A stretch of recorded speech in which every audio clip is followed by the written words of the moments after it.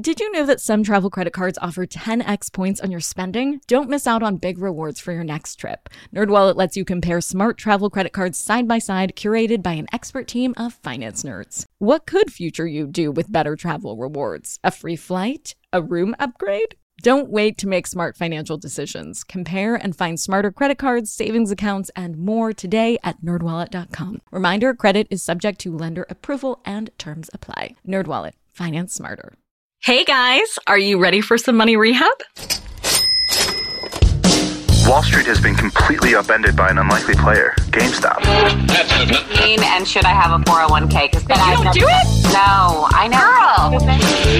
Do you think the whole world revolves around you and your money? Well, it doesn't.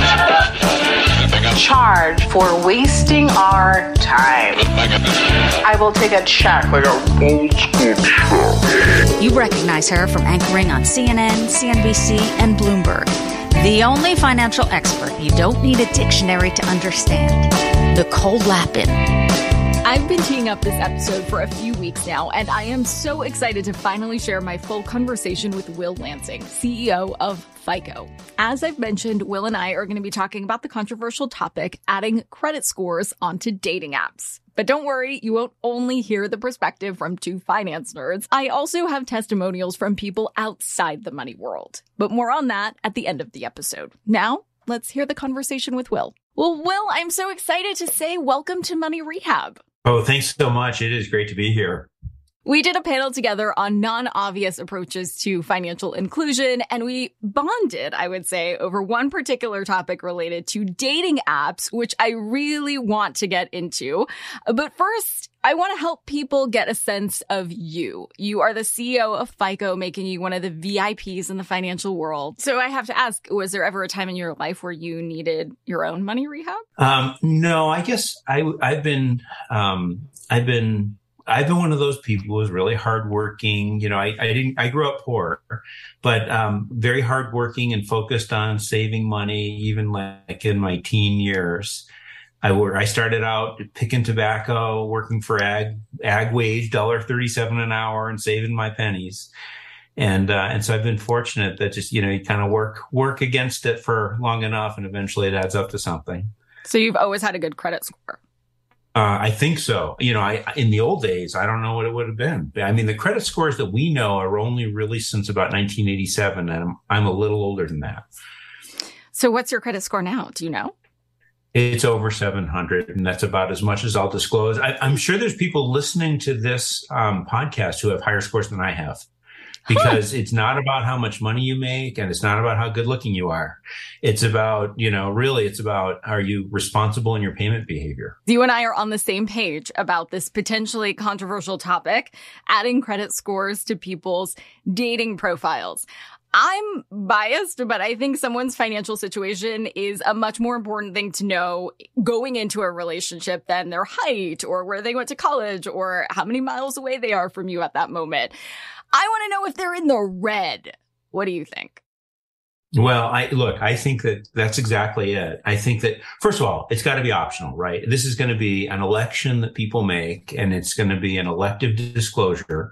But at the same time, it can't be self-reported, because who knows what people might report. So it's got to be authenticated in some way. So we have to work this out in such a way that those who want to share it can share it and have it authenticated.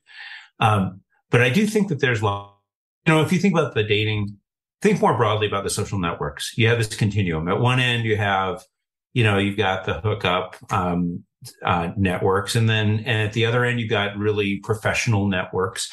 And then there's everything in between. But a lot of the in between networks, social networks, and dating apps, and I think of dating apps pretty broadly, because I think it's not just the dating apps, right? It's like all the social stuff.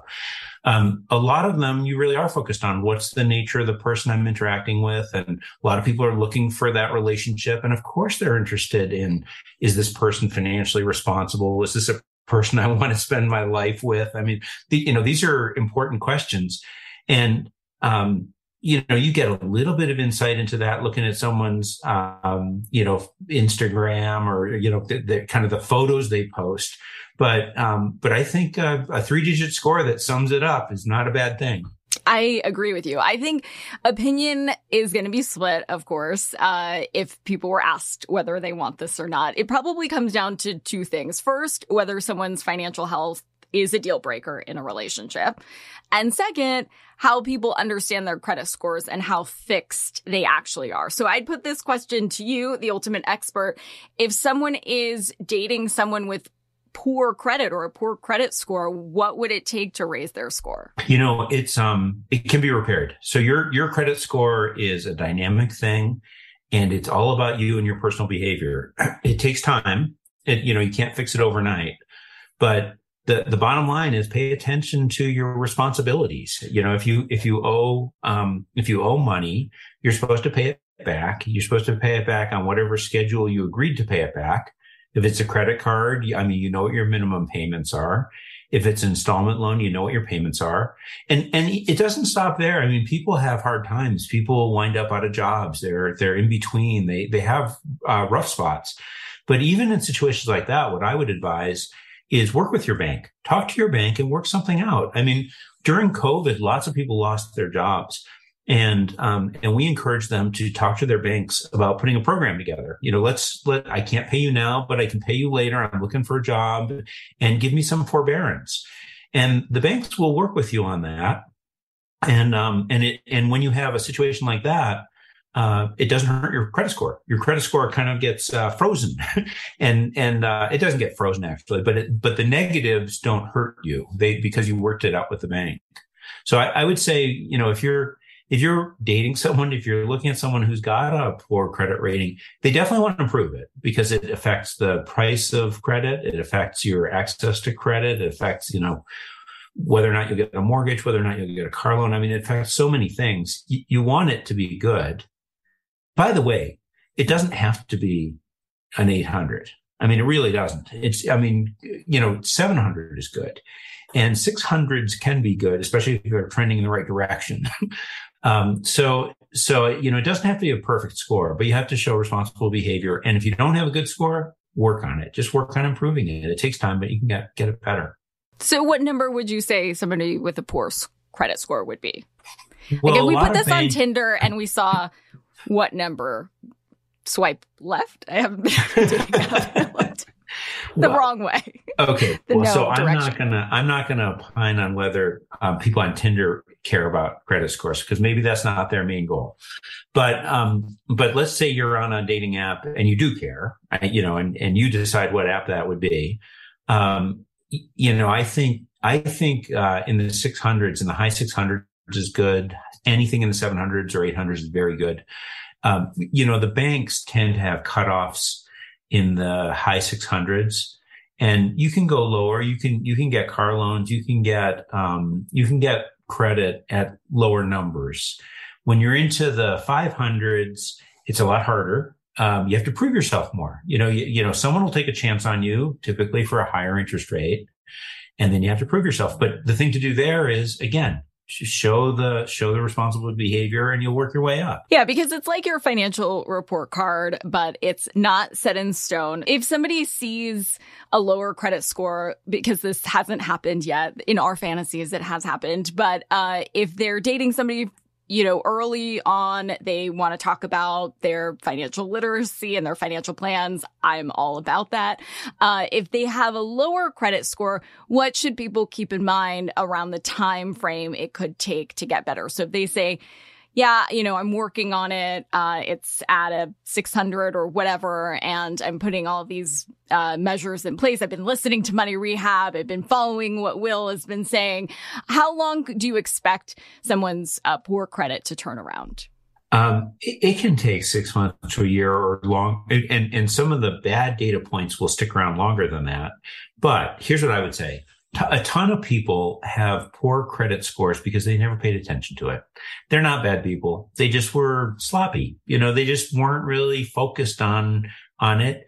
It's easy to be late paying your bills. A lot of people are late paying their bills. It doesn't make them bad people. They're just not really on it. And it's a shame because the consequences are bad. and so I think the step one is being aware. step one is knowing the components and knowing the things that will influence your credit score. And then step two is get on it and, pay your bills on time and don't overextend yourself and, kind of the obvious things, build a budget for yourself. And I think that, it can be turned around relatively quickly, not instantly, but people recover from bankruptcy. We have, there are people who have good scores who were bankrupt 5 years ago. So you can recover from a poor score, but you got to start somewhere. Well, the first step to any recovery is admitting you have a problem. And the only financial problem you can't fix, we say here all the time, is the one you don't admit you have. Let's look into the future. Credit scores are, of course, hugely important as a part of personal finance right now, as a part of upward mobility in all senses, and have been for quite some time. Do you think the industry will ever move toward including more or less factors into determining a credit score? Oh, I do. I do. And we're working really hard on that. So the way credit scores work today, for the most part, is you have your credit cards, you pay your credit card bills, the bank reports that information to the credit bureaus. The credit bureaus say, okay, this person paid on time, this person did not. That goes into your score. And then the score becomes available to other lenders who may or may not extend credit to you. That's today's system. But most of the data on which the score is built is your credit card payment history. That's the number one thing. It can include auto payments. It can include student loans, other installment loans, especially nowadays. You have buy now, pay later. Some of those loans get included. But for the most part, the lion's share is credit card bill payment behavior. I think that there's lots of things about a consumer that could contribute to a better score that the bureaus don't know. And we all are looking for ways to extend credit to more responsible people. And so we're constantly, like at FICO, we're constantly looking at new credit scores built on alternative data. So for example, you pay your phone bill on time, you pay your utility bill on time. We incorporate that. We'll use that in your score. Things like your rent, most landlords don't report whether or not you're paying the rent on time. So that typically doesn't get included, but sometimes every once in a while it does. If a landlord reports that information, that can go into your score. At FICO, we developed a new score called Ultra FICO.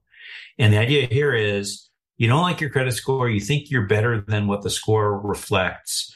Well, come to ultrafico.com and tell us a little bit more about yourself. And if we see that, you don't have a lot of overdrafts in your checking account, you've had an average balance over a period of months or years, and there's things that we can look at that say, hey, this is a responsible person, even if you don't have a credit card, even if you don't have the credit card payment data. So yeah, we're constantly looking for alternative data. I think more and more of those kinds of things are going to come into the mix for sure. Hold on to your wallets, boys and girls. Money Rehab will be right back. Money Rehabbers, you have money hidden in your house. Yeah, just hiding there in plain sight. Okay, so I don't mean you have gold bars hidden somewhere in walls, treasure map style, but you do have a money-making opportunity that you're just leaving on the table if you're not hosting on Airbnb. It's one of my all-time favorite side hustles. By hosting your space, you are monetizing what you already own. It doesn't get easier than that. For me, hosting on Airbnb has always been a no-brainer. When I first signed up, I remember thinking to myself, Self, you pay a lot of money for your house. It is time that house returned the favor. And to get real with you for a sec, I felt so much guilt before treating myself on vacation because traveling can be so expensive. But since hosting on Airbnb, I feel zero stress for treating myself to a much needed vacation because having Airbnb guests stay at my house when I'm traveling helps offset the cost of my travel. So it's such a win-win. I mean, if I could do it, you could do it. And your home might be worth more than you think. Find out how much at airbnb.com/host. Do you ever get FOMO, fear of missing out? Well, do you ever get FOMO-tupita, fear of missing out on the perfect hire? If so, I have the antidote. It's LinkedIn Jobs. LinkedIn Jobs helps you hire professionals you can't find anywhere else, even those who aren't actively searching for a new job but might be open to the perfect role. In any given month, over 70% of LinkedIn users don't visit other leading job sites, and that adds up to a serious squad of awesome candidates. LinkedIn has over 1 billion professionals on the platform, and these candidates are super qualified. So much so that 86% of small businesses get a qualified candidate within just 24 hours. guys. I work with LinkedIn Jobs for all of my dream team needs, so they're hooking up money rehabbers at linkedin.com/MNN. Go there and you can post your job for free. That's linkedin.com/MNN, as in Money News Network, to post your job for free. Terms and conditions apply. Now for some more money rehab. I think a lot of millennials and Gen Z folks would be happy to hear that, because you're basically saying, hey, we'll make your case if you don't like what the score is. Because I think a lot of those folks are trying to get their first apartment in a really competitive market. They would love to have paying their cell phone bills on time count. I think all of that would really help contribute to the overall picture. What advice would you give Gen Zers who are more into renting and leasing and using debit cards on how to build credit? I'd say one thing that they can do is if you go to Experian.com, they have a program called Boost, Experian Boost. And what they're doing is they're boosting your FICO score by looking at additional data. So if the consumer is willing to share a little bit of additional data with Experian, they'll boost your FICO score. But assuming that it's good data. And so that I would encourage people to do that. I think that that's a winner. That's just a winner. There's not a lot of downside. It's only upside. You might be able to get your score to come up 5, 10, 15, even 20 points. And then Ultra FICO would be another path to doing the same kind of thing. What do you think the biggest misconception is about credit scores? A lot of people think that they're tied to income, and they have nothing to do with income. I'd say that's probably the number one misconception. And then, like in my line of work, I'll meet executives and they'll say, my secretary has a better credit score than I do. It's like, well, she probably does a better job paying her bills than you do. But I'd say that's the number one misconception. Because it's not calculating how wealthy you are. It's really calculating how responsible you are. Exactly. And you know what's so interesting? We've learned that it's correlated with all kinds of other good behavior. It's really an industry. It's because people who are good credit risks are good drivers, are good students, are good this, are good, it's like it crosses a lot of different things. That's why it should be on dating apps. Absolutely. Probably less likely to cheat, I would assume. Yeah. I don't know. We haven't tested that one. We have not tested that one, but not yet. Okay. The day I'll send is it to young, our Will. people. Yes, please. I'm watching this show on Netflix right now. It's called Mo. I don't know if you've seen it or seen the advertisements. It's this Palestinian comedian, and I'm an Israeli wannabe comedian. So we actually have some interesting similarities. On the show, this guy's girlfriend can't get a bank loan because her dad opened up some credit cards in her name and messed up her credit. Something similar actually has happened to me. And I think with more and more single parent households, this happens more and more to people. And then they have to live with the consequences that their parents' bad habits are affecting them. And of course, this is not how this should be. So what can people like Maria, whose parents have messed up their credit, do? I mean, how can the sins of the parents, because they, of course, know your social security number and your mother's maiden name and things that you would not give strangers, how can the sins of the parents not be bestowed on kids? Yeah, I mean, it's a weird kind of case of fraud, right? It's fraud by someone you know. and I sadly, about the best thing you can do is work with the bureaus to clean up the credit file. So what you want to do basically is contact the 3 credit bureaus. They all have customer service numbers.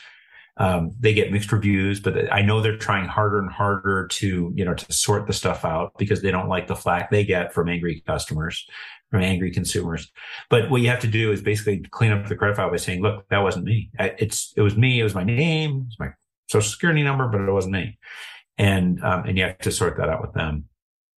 Yeah, it's kind of a messed up thing. I mean, I've had to put a bunch of trackers on because even, sometimes, unfortunately, you can have estranged family members who know this information that take advantage of it. Well, and sometimes it's not your family. Sometimes people you don't know who are taking advantage of you. I mean, there's a lot of fraud out there. And I guess if there's a preventative, proactive thing you could do, it's be, sufficiently uptight and not casual about, everything from your social security number. Practically anyone can find it out, and your birthday too. And so be smart about your passwords and all that. But, I say don't be casual about things financial, because those are the kinds of things that can haunt you, and they can mess you up in the way you just described. And the pain can last for years. It can take a really long time. I've heard so many horror stories. It can last for a long time. What do you think about all those sites that charge you for your reports and charge you for all sorts of other programs to help improve it? Typically it's more than just your score. So there are a lot of credit report monitoring services. Experian has it. Equifax has it. We have it at myfico.com. And I would say you're getting more than just your score. So, typically there's some fraud alerts that go with that. There's some other value add that you're paying for. But the core, the very core of it, getting your score for free, you ought to be able to get your score for free. And you shouldn't have to pay for that. If that's all you want, you should be able to get that for free.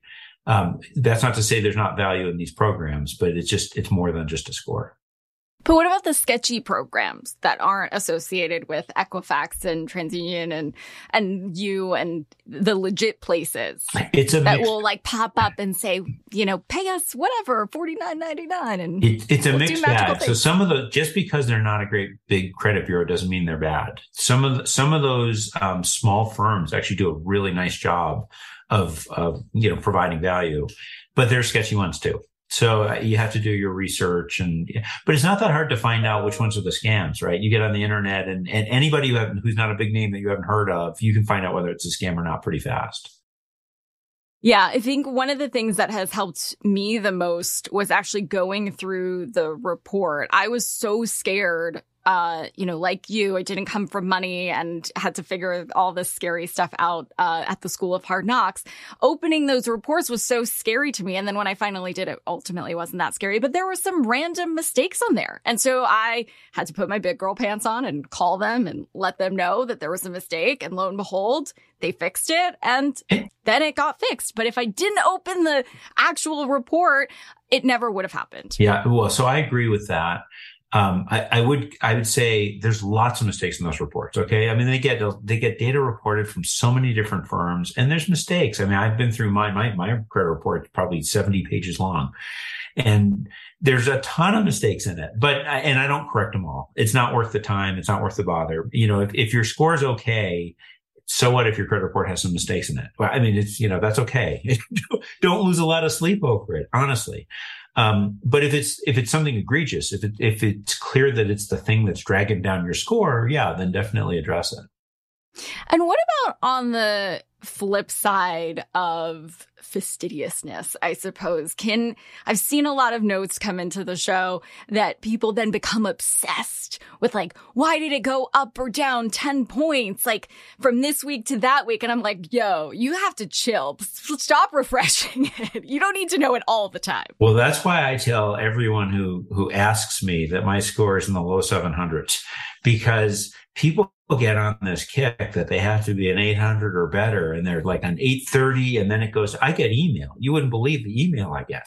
I was an 830 and now I'm an 820 and I didn't do anything wrong. And what are you going to do to fix it? And I mean, the truth is that when you're in the mid 700s, you probably can't get a better price. You're probably not going to get more credit. You're not going to get a better rate because you're already outstanding.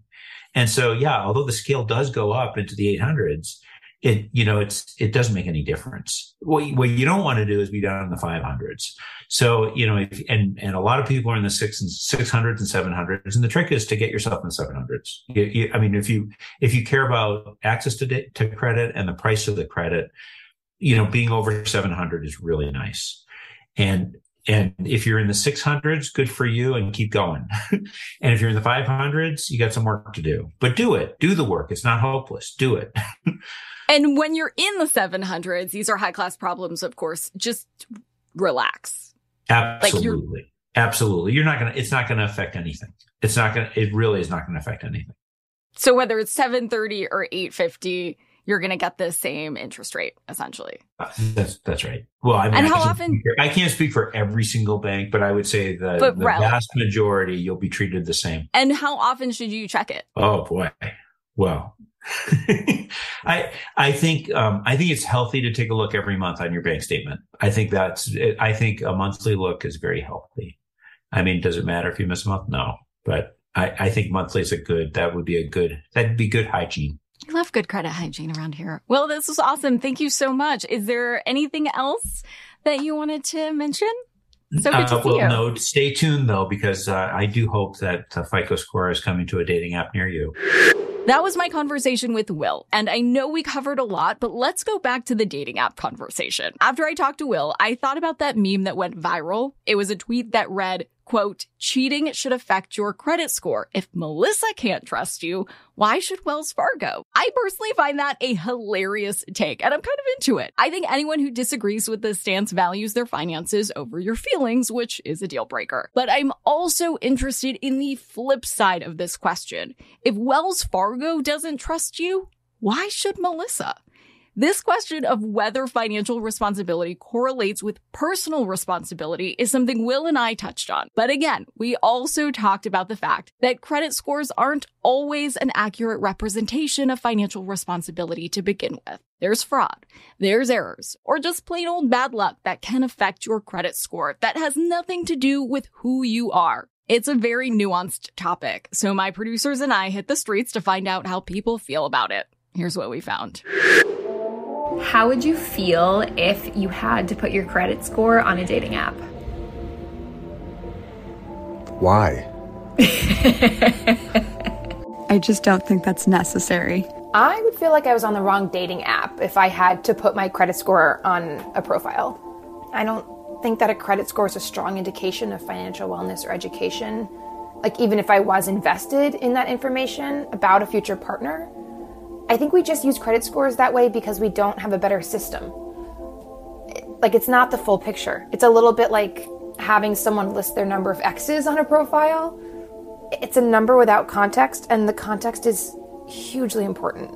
I wouldn't mind, but I would think it's a weird dating app. I wouldn't like that.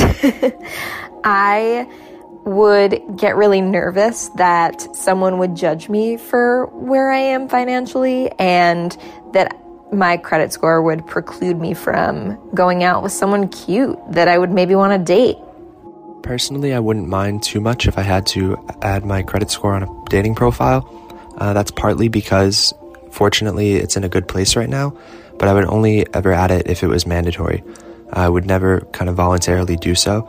And thinking about if my credit score wasn't in the best place, I would be a lot more apprehensive and worried about adding it, mainly because I feel it may be an antiquated way of thinking, but especially being a guy going into a date, I feel like I might be perceived differently, or maybe not even connect with some people that I normally would if I had to show a credit score. If you were a member of a dating app where you were matching with people based on their credit score, do you think that would be valuable? It would not. No. I don't see it as valuable. I'd probably eliminate people based on their credit score who might be a really good match for me. Someone might have weak credit because their parents weren't able to help them with student loans, or sign them up for loans with high interest rates, or didn't understand the system, or English wasn't their first language. It feels like in many ways these days, credit scores are more an indication of privilege than anything else. I just don't see it as a valuable or accurate measurement on which to rule out a potential partner. I think that if I was looking for like a life partner, then it could be valuable, because you want to make like big life decisions like buy a house, but I don't know. Credit scores aren't really sexy. I'd like to think that I don't really care. Like, if it was up to me, dating apps would not put credit score information on, because I think it's a mindfuck anyway. Like, you might not want to care about where someone is financially, but if you see that they have like a 50 credit score, you're going to be like, ooh, shit, I maybe don't want to go out on a date with them. I don't think I would really find it all that valuable. There's a lot that goes into what makes up a credit score, and I feel like it's not always the best, true, full representation of where a person is financially. That being said, I do have a lot of hangups with money myself, so if it was a feature on a dating profile or a dating app, I would probably check it, even though I know it's not the best thing. There's obviously a lot more important things when starting out in any kind of relationship other than finances, and I feel like if I maybe saw somebody had a lower credit score, I don't know if I would really necessarily not go out on a date with them, but I might go into any kind of date with preconceived notions that shouldn't really be there. It doesn't give that person a fair, fresh, kind of clean chance when first meeting them. Okay, so maybe this credit score dating app integration idea could use a little bit of work. But one thing that did strike me is how much anxiety people have around being judged by someone by their finances. This is in line with what I've said all along. Money is personal. For today's tip, you can take straight to the bank. Next time you have a hard credit check as part of a loan application, for example, ask to have a copy. Reviewing your credit report is the only way you're going to be able to check to see if there are any errors. Like with anything else, you won't be able to improve with your blinders on. Money Rehab is a production of iHeartRadio. I'm your host, Nicole Lappin. Our producers are Morgan Lavoie and Mike Coscarelli. Executive producers are Nikki Etor and Will Pearson. Our mascots are Penny and Mimsy. Huge thanks to OG Money Rehab team Michelle Lands for her development work, Catherine Law for her production and writing magic, and Brandon Dicker for his editing, engineering, and sound design. And as always, thanks to you for finally investing in yourself so that you can get it together and get it all.